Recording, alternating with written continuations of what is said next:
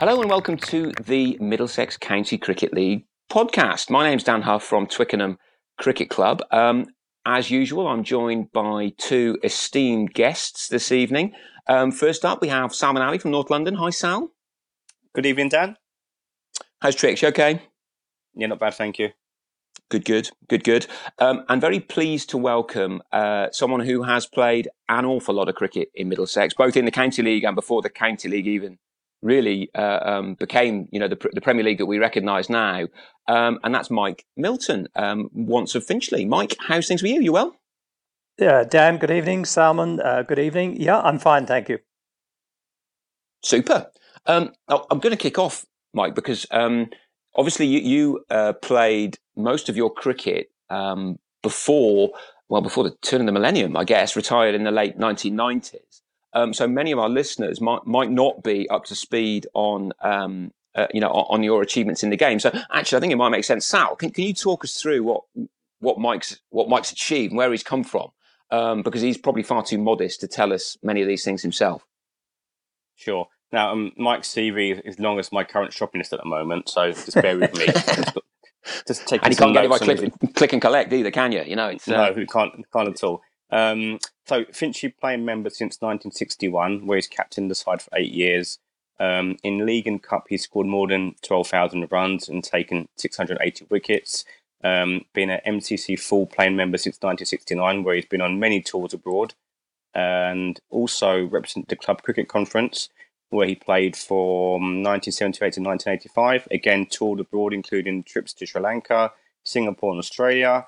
MCCL representative side, which he captained as well, which we'll talk about later on, and also played minor county cricket for Bucks for quite a long period of time. So as you can hear, quite an extensive CV, and great to have him on this week.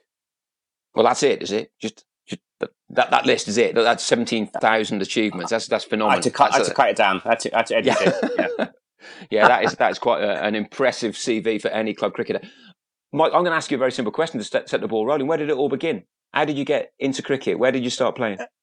I actually started playing village cricket in Hertfordshire in a place called Elstree. Of the studios? I was very close to Elstree Studios, in a village in Hertfordshire. Very modest playing conditions, but I was playing. I had the advantage of being very young, playing in cricket, even though it was at a relatively low level. At school, I was at Downer County Grammar School in Kingsbury, from where I was selected to play for Middlesex grammar schools in 1961, and then Middlesex Young Amateurs the same year, where I met Tim Selwood, who was then playing for Finchley.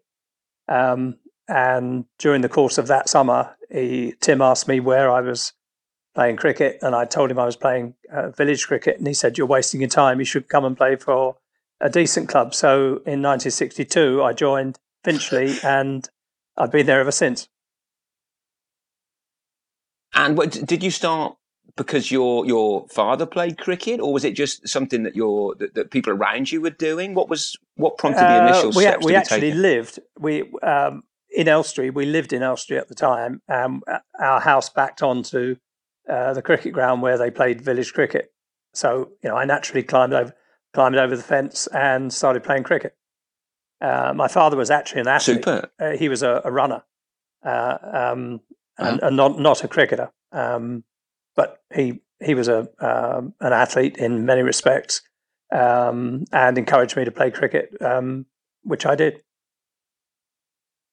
And you mentioned you played for Middlesex in the junior sections. How much cricket did you play for Middlesex there? Did you go through the junior sections? Or I didn't. No, not at all. I was picked to play for the Middlesex grammar schools, and then Middlesex Young Amateurs. Of course, sorry, yes, the grammar schools.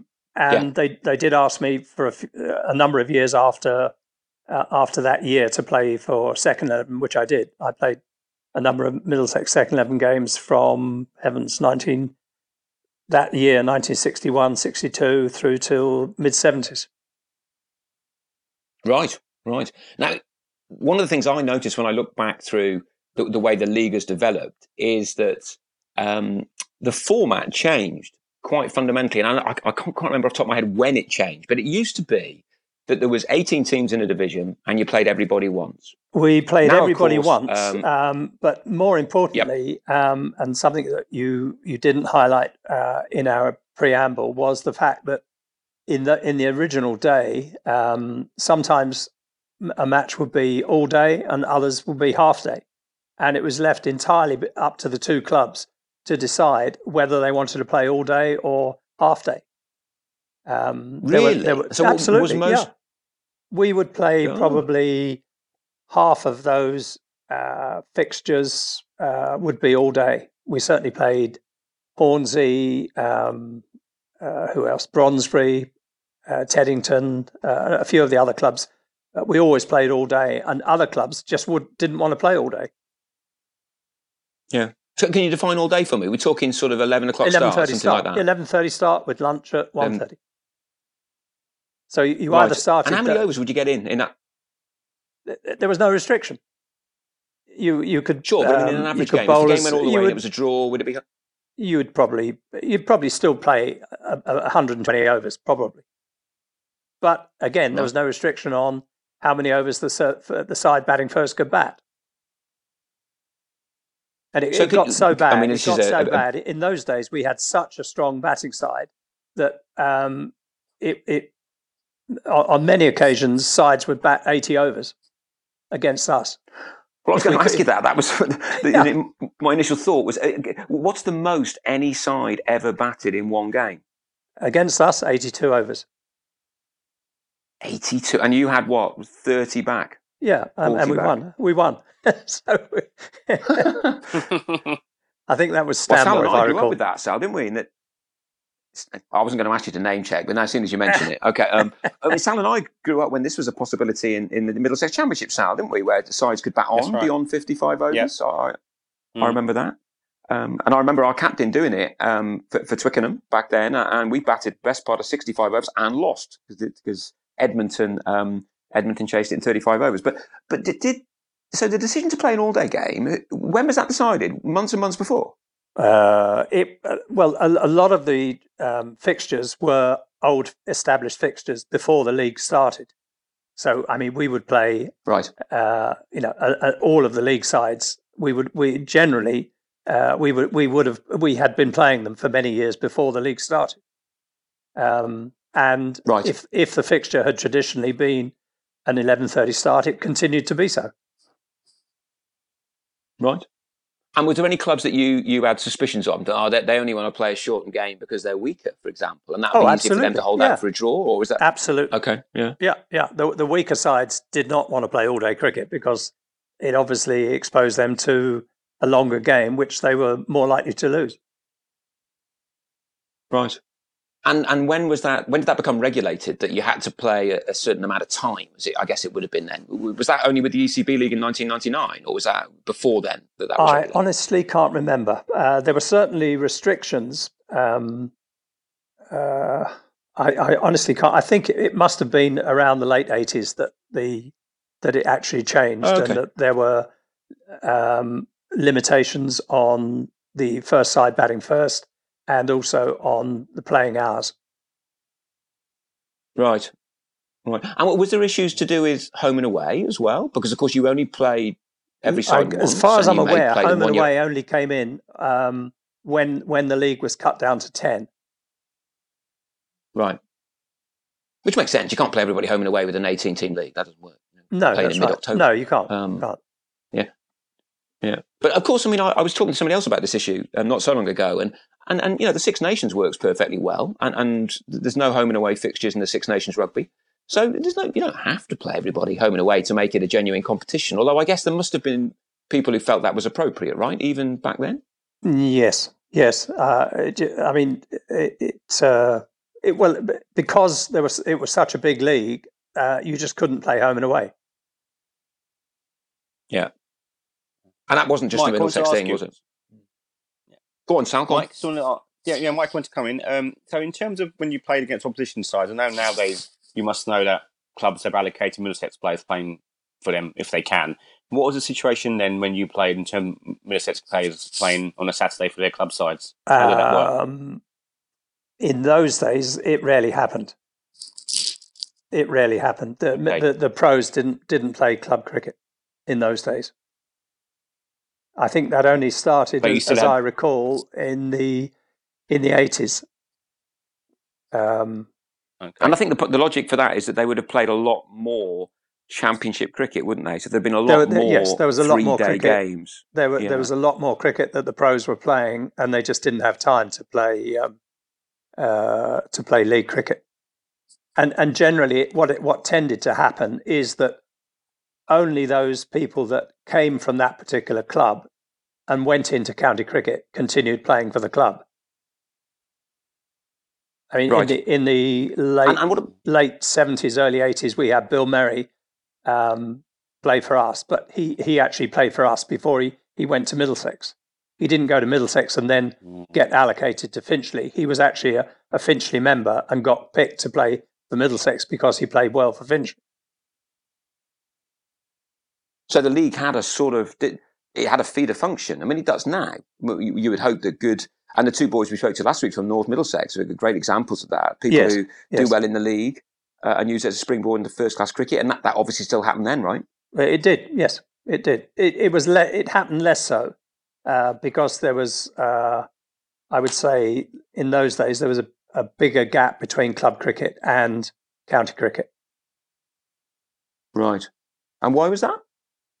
I just think the county standard was much better than it is today. Oh, so okay. Well, I guess the counties they bring about more versatile players now. I'm trying to get my words right here. They're different. They're different. Lots of different formats. County players these days tend to be one-day players, and they have a different makeup. I mean, both batsmen and bowlers have to be top fielders. Whereas in the old days, the fast bowler put his foot down and stopped the ball with his foot, picked it up and threw it back in. Yeah. Whereas these days, the bowlers throw themselves around on the floor fielding and are specialist fielders much more so than they ever were 20, 30 years ago. Yeah, I do wonder what Fred Trueman would have made of Jimmy Anderson's fielding exploits. Because I obviously never saw Fred play live. But I suspect he was actually a great catcher. Fred had a great pair of hands. Oh, I didn't know that. Okay. Magnificent catcher. Yes. Yeah. Good. Sal, you wanted to ask something about Buckinghamshire, right? Is that and the minor counties cricket? Yeah, sure. So, Mike, obviously, we mentioned earlier on your extensive CV and it involved playing some minor county cricket for Bucks for numerous years. Also, you was a prominent member of the Club Cricket Conference side, which obviously was made up of club players from all around the country, I take it. I mean, what was those two experiences like? How did you come about getting involved in both those two setups? I got invited to play for Buckinghamshire, having tried for many years to put the word around with Hertfordshire that I was keen to play minor county cricket, but for some reason that never happened. And 87 or 78, I got invited to play for Bucks, and I grabbed it with both hands, and had a great time playing for Buckinghamshire. And again, obviously, them days you would have played against county sides in various competitions. Is that correct? Yeah. We played now with no sort of link to. We played the first and we never got past the first round, but we played the first round of the NatWest Trophy. Had one amazing game at Taunton against Somerset with Viv Richards, Botham, and Joel Garner, which was an experience I'll never forget. You've got to elaborate on that, Michael. We can't leave us there like that. Come on. What year was that, Mike? 1985. Can you remember? 1985. Oh, okay. And what were the scores? Was it a close game? Not really, no. We got 160 and they got them quite easily. That's sort of not the point, is it? No, yeah. But facing Ghana was just 90 minutes of my life that I'll never forget. Well, at least you had 90 minutes. I think most of us were at about 90 seconds. Yeah, no, he was. Anyone that says that he wasn't quick just doesn't understand the game, because it was like standing in the middle of a motorway, dodging trucks. Just an amazing experience. That's a good way of describing, isn't it? Just amazing. And how about Sir Viv? What was he like in terms of striking the ball? How hard was it? Ridiculous, I imagine. We actually dropped him on 4, but he didn't get many. Oh. But we dropped him on 4. But an amazing player. Okay. I've got a story about Somerset in that era as well, because 2 years before then they played Shropshire, obviously my team. And our opening bowler for Shropshire was a guy that most of you will know if you follow football, Stevie Grisovich. I played against him. He used to play. Yeah, Grizzer. Yeah, and he was handful. He was a big lad, and he used to come in and he used to not throw the ball down. And he famously got Viv Richards in the first over of the game when Shropshire played Somerset 1983, only to turn around, see the umpire, no ball. No. So he knocked Viv's off stump out, and then he turned around, and of course, let's just say that Viv batted a bit longer, and Shropshire didn't win. Yes, oh dear. Yeah, but there we go. So Stevie Grisovich did really well against Viv Richards, and it didn't count. But of course, Mike, you've been quite modest there. I've just looked up as we've been talking the scorecard from your game, and of course, you top scored with 33 against Somerset, and that was. As I scrolled down the scorecard, not just any old Somerset, some bloke called Garner opened the bowling, and some bloke. I think he got 5, didn't he? Was at the other end. 5 for 18. I think Joel got 5 that game. Yeah, and he didn't get you. Somebody, I must admit, with one bowler I don't know in their lineup, because they've got Vic Marks, who of course played Test cricket, Colin Dredge, good bowler, Viv Richards, he's got Test wickets as an offie, but a guy called Davis got you. I genuinely don't know. Who was that? Left arm. Yeah, left arm seamer. So you got through Garner and Botham. And then you got out with a bit of dibbly-dobbly left arm. Absolutely. But so I'm intrigued. What's the strategy when you face Botham and Garner? Is there a strategy other than survival? How did you deal with it? It's survival. You realise quite how impossible it would be to face that guy on a bad wicket, because Taunton in those days, I don't know what it is these days, but on that day it was the flattest wicket you could ever play on, and it was like playing a normal club bowler on a minefield. Right. He was just I don't know how he generated the pace that he did off a dead wicket, basically. But it was just like lightning. And of course he's what, 6'6", 6'7", he's big 6'8". lad, isn't he? He comes down 6'8". Yeah, from wow. Yeah, a fair old challenge. And Botham at the other end is going to be an altogether different proposition. He swings the ball, obviously. He's not as quick, I'd have thought, as Garner. So nothing like as quick, no. But the challenge was Garner, no question. The big bird, yeah. And you bowled a bit as well that day. You took a wicket. Can you remember much about it? I think I got Roebuck out, if I'm not mistaken. Correct. Yeah. You got it. You bowled him. Oh, bowled him, did it? Yeah, that's right. It brushed his pad and bowled him. Yep. Yeah. And I mean, 1 for 13 off 6. That's a decent return in anybody's book. So. Great stuff, and they were great days. I mean, and I can reminisce with the best of them about cricket, but the Gillette Cup, as I'm sure it was then, when minor counties went up against, the best of the best, and all 3 of those guys played in that competition in the first round. It was a highlight of the season, and of course, it's not there anymore, or it's not in the same way. And personally, I think that's a bit of a shame, and I guess you'd probably agree with that, right? Absolutely. I think ECB made a huge mistake in changing the status and format of minor county cricket. Right. Because I had a day off school every year in May to go and watch Shropshire play, whoever we played. Yorkshire one year, Somerset the next, Leicestershire that one year, Gower played, I remember, at St George's. Always a great day, and just feel a bit of a shame they're not there anymore. Enough of such things. Sal? Yeah, I was going to also ask you about the club cricket conference side, Mike. So, I mean, what kind of fixture did you play, and how were they arranged? And also, you did some overseas touring from what I read as well. So, what was that experience like? I had a great time. A lot of the guys that I played minor county cricket with and against were on those tours. People like Alf Langley, who else? Cardigan Connor, who played a lot for Hampshire. He came on the Australia tour. They were just great times. Great times. And also, I was told that you played against Pakistan for Kenya. Is that correct? I spent 2 years living in Kenya and played league cricket or Premier League cricket in Kenya for Nairobi Gymkhana, and they asked me if I'd want to play for Kenya, which I did against Pakistan It was just a one-off game, a one-day game. While we're talking about representative cricket, Mike, we're quite interested to hear your thoughts on playing for the County League's representative side, because I know you played for that for nigh on a decade or so, in fact, a bit longer. Yeah, and it was a serious competition back then, wasn't it? When leagues competed against each other, and it was quite a prestigious side to be called up to. What are your memories of that? Absolutely. In the old days, the captain of the winning league team the year previously captained the league side for the following year in the ECB competition, the sort of inter-county league. It was a sort of an accepted thing that whoever captained the league side, the winning league side, 1 year captained the league side the following year.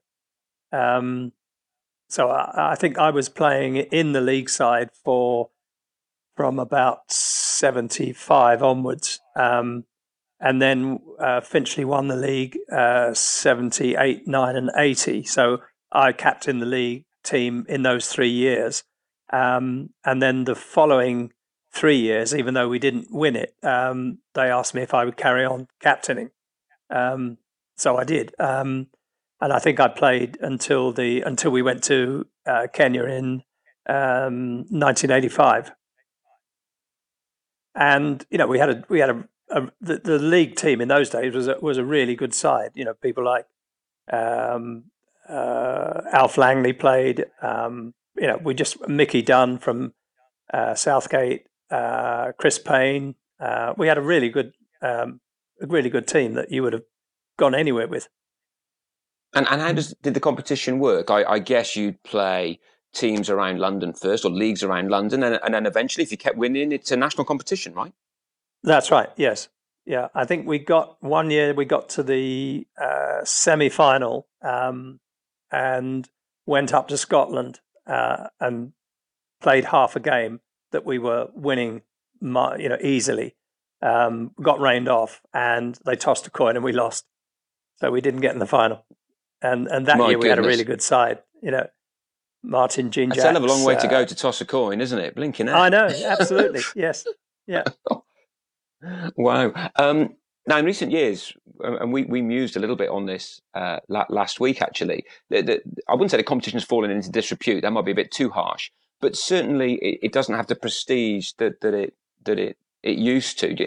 Why is that? Do you think? Is it there's so much cricket's being played? Is it other competitions simply have taken precedence for whatever reason? What are your thoughts? I think what has happened is that midweek and Sunday cricket has become almost of no importance at all these days. I mean, we played all cup cricket on midweek. We rarely played a cup game on Sunday. Occasionally we did, right. But mostly league cricket was played Saturdays. Cup cricket was played midweek. So that's really interesting. And the thought of playing a cup game midweek, I mean... you just wouldn't get a side out these days. Exactly. I mean, Finchley have tried it in the last 10 years, and we've just been completely unable to get sides out. Yeah. Midweek cricket has just disappeared. Sure. And I find that even on Sundays, and even with a competition like the one you've just been talking about, because for my sins, back in, I think it was 2009, I captained the County League's rep side for Divisions 2 and 3 in that same competition. And we did reasonably well in it. We won a couple of games. I remember we played Mid-Essex League at South Hampstead. And then we got to the third round, and we were playing away at Divisions 2 to 6 or whatever it is of the Kent League over in Bromley. Looking forward to it. And I couldn't get a team out. It was a nightmare. I remember thinking to myself, this is the type of fixture people should be queuing up to play in. And by about 9 o'clock on a Saturday night, because the game was on a Sunday, my wicketkeeper had dropped out. May well be for perfectly understandable reasons, but it's 9 o'clock on a Saturday. Got to go to Bromley to play the Kent League, and I can't get a goddamn wicketkeeper. So in the end, without a word of a lie, I was in the middle of the pavilion at Twickenham, and I just looked round and thought, who on earth can I get to don the gloves? I want someone just to stop the ball, quite frankly. And I ended up sort of, the next person who walked through the door was our third 11 wicketkeeper, John Trippett, who's like all wicket keepers, mad as a box of frogs. And I'd called him over, Trippers, what are you doing tomorrow? And he didn't say anything quick enough. So I said, right, you're coming with me to Bromley. So we ended up playing with our third 11 keeper, who's never played first 11 cricket in Middlesex, and no disrespect to him, he never will. And yet he's played for the County League's representative side because I just couldn't get people to play.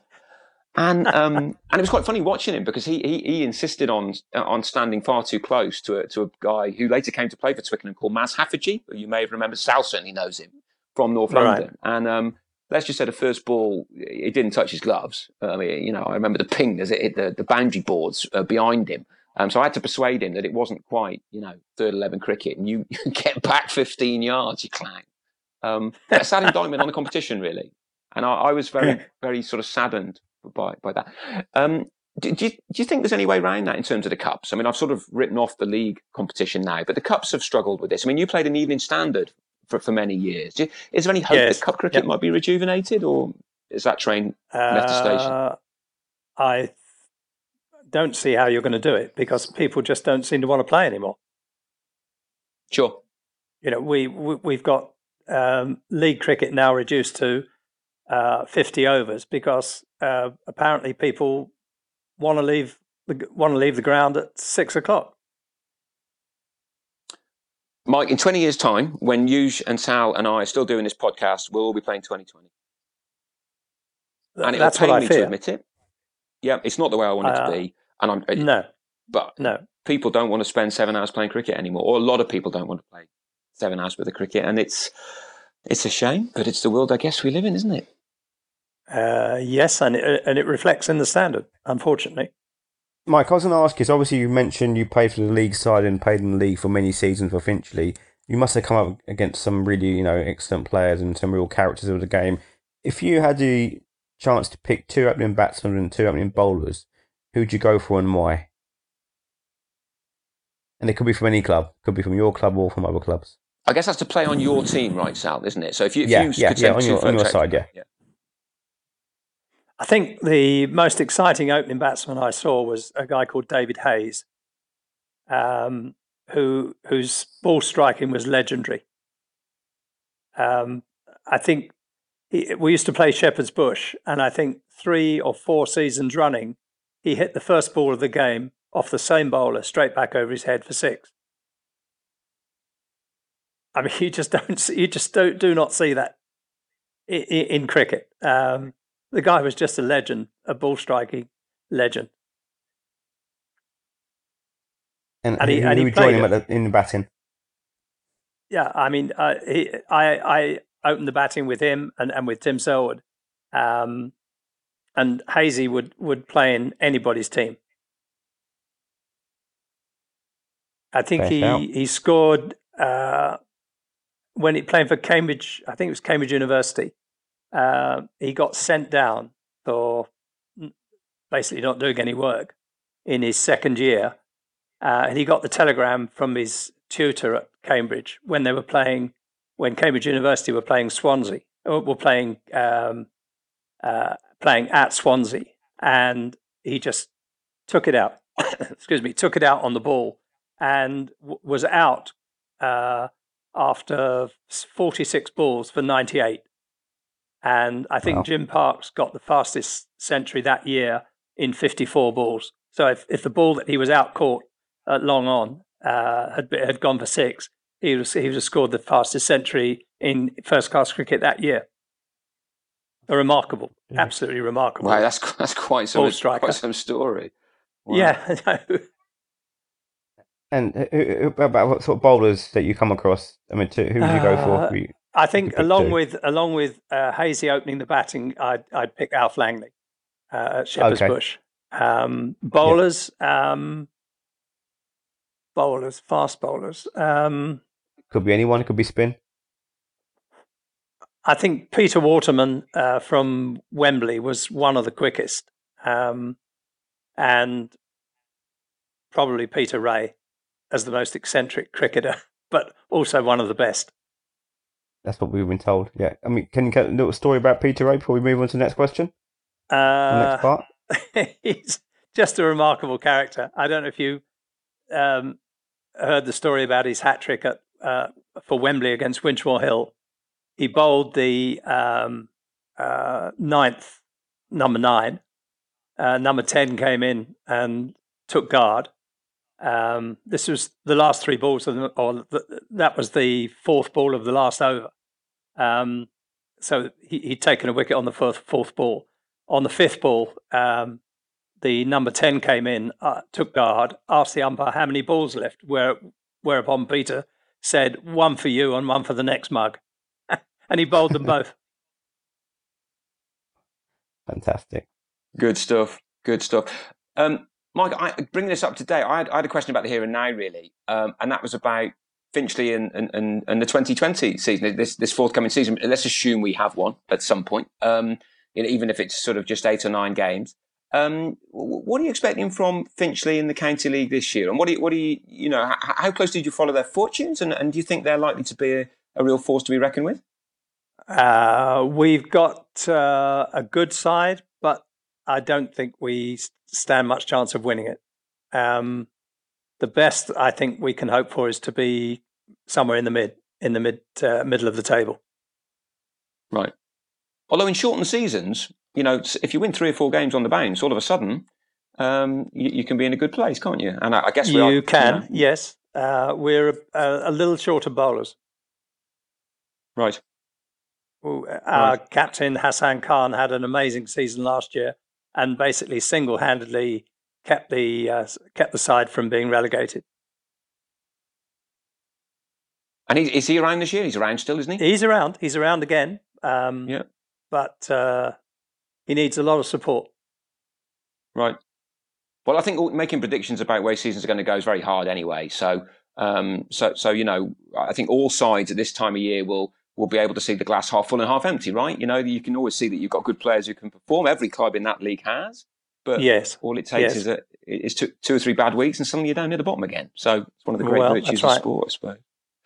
Cool. We normally end, Mike, and we're going to do the same tonight with a little quiz. As I say to everyone we speak to, the first answer you think of is normally the best one. Right. And most of the questions are either or. So I was going to kick off with one that we've asked everybody so far. Very simple. If you had the choice, Sky Sports or BBC's TMS? Oh, Test Match Special every day. Can I ask why? I just think the going back as far as Brian Johnson, just the repartee, the commentary, just the sheer humour of the whole thing is just superb. And I just love Test Match Special. Yeah, it works for me at work. I have to say, I can't really sit in my office and watch Sky Sports. That doesn't go down so well. But I can definitely listen to TMS. So in that context, I think the ideal combination is listening to Test Match Special and watching Test cricket on Sky. Yeah, I can see that. That would make sense. Yep, all good. Sal, over to you.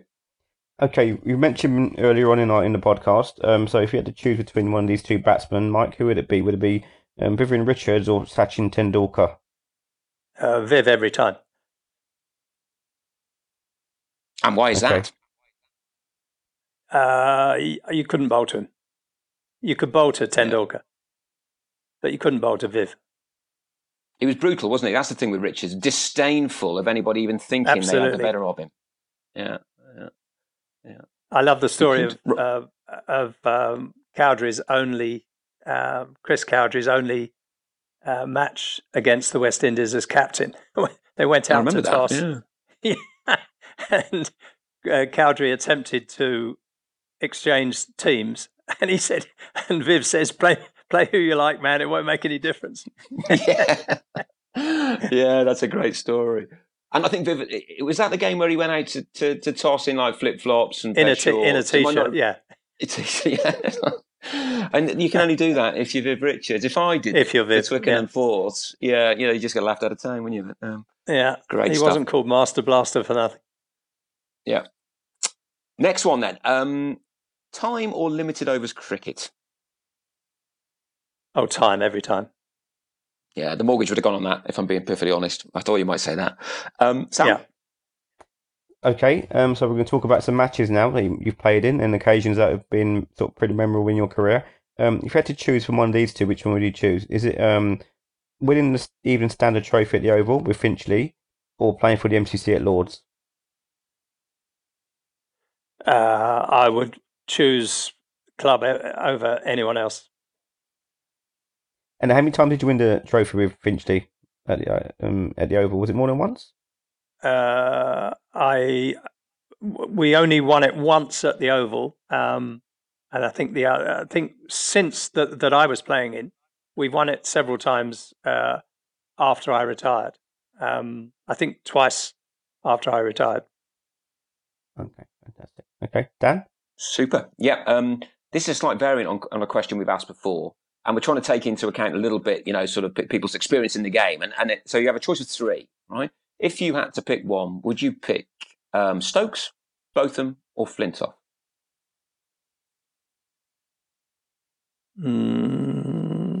Probably Botham.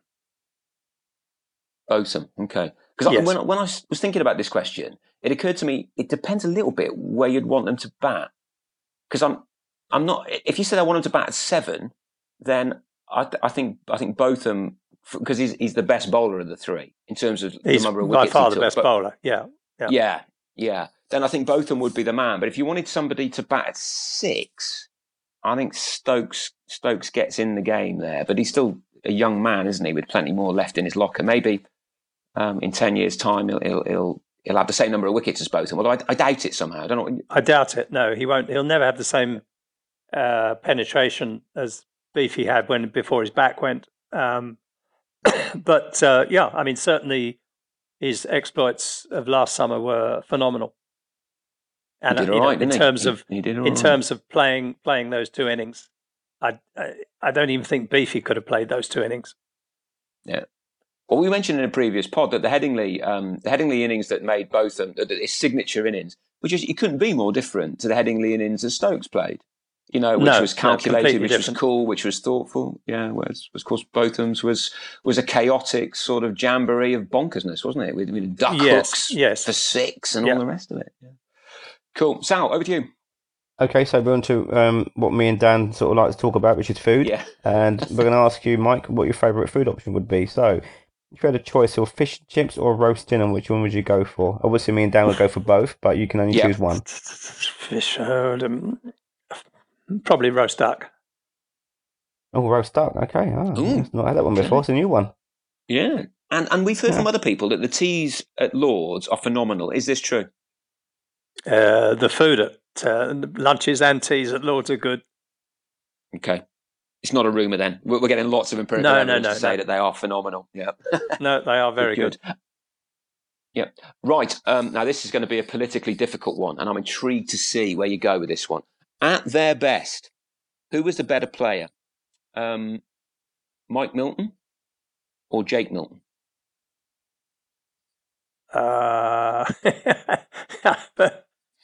Probably. I mean, I'm a great believer in stats. It's an awful question. No, it's not. The stats would say that I was the better player.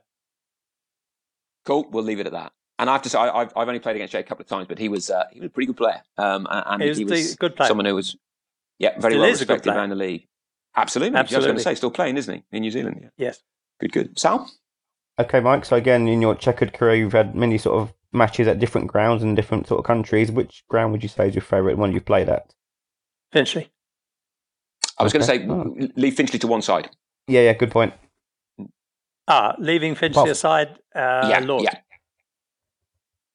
Okay. And if you had to play one more game in the Middlesex League and it wasn't at Finchley, where would it be? That's a difficult one. If it wasn't at Finchley. While you're thinking about it, I think it's worth remembering grounds change. The people you play against change, tracks change. Certainly, we've seen that at my club at Twickenham, over the years. Yeah, and so a lot about ground is about who you're playing against. I always loved playing at Ealing, but it's not a good place to play cricket these days. It was a much better place to play cricket in terms of the wicket when I was playing. Right. I mean, Southgate must have been a good place to play. Now, I always think it looks a good place to play, but I always enjoyed playing there. Good place to bat. It was a good place, yeah. I enjoyed playing at Southgate as well. Cool. This is an open question. We don't normally have open question on the quiz, but we're going to do 2 tonight. I'll finish with one, then Sal's got one. If you had to mention one person in this category, who would it be? And that's the toughest player you ever played against. The toughest. I guess to be, you're probably leaving Joel Garner aside, because clearly Joel Garner. So leaving Joel Garner. Yeah.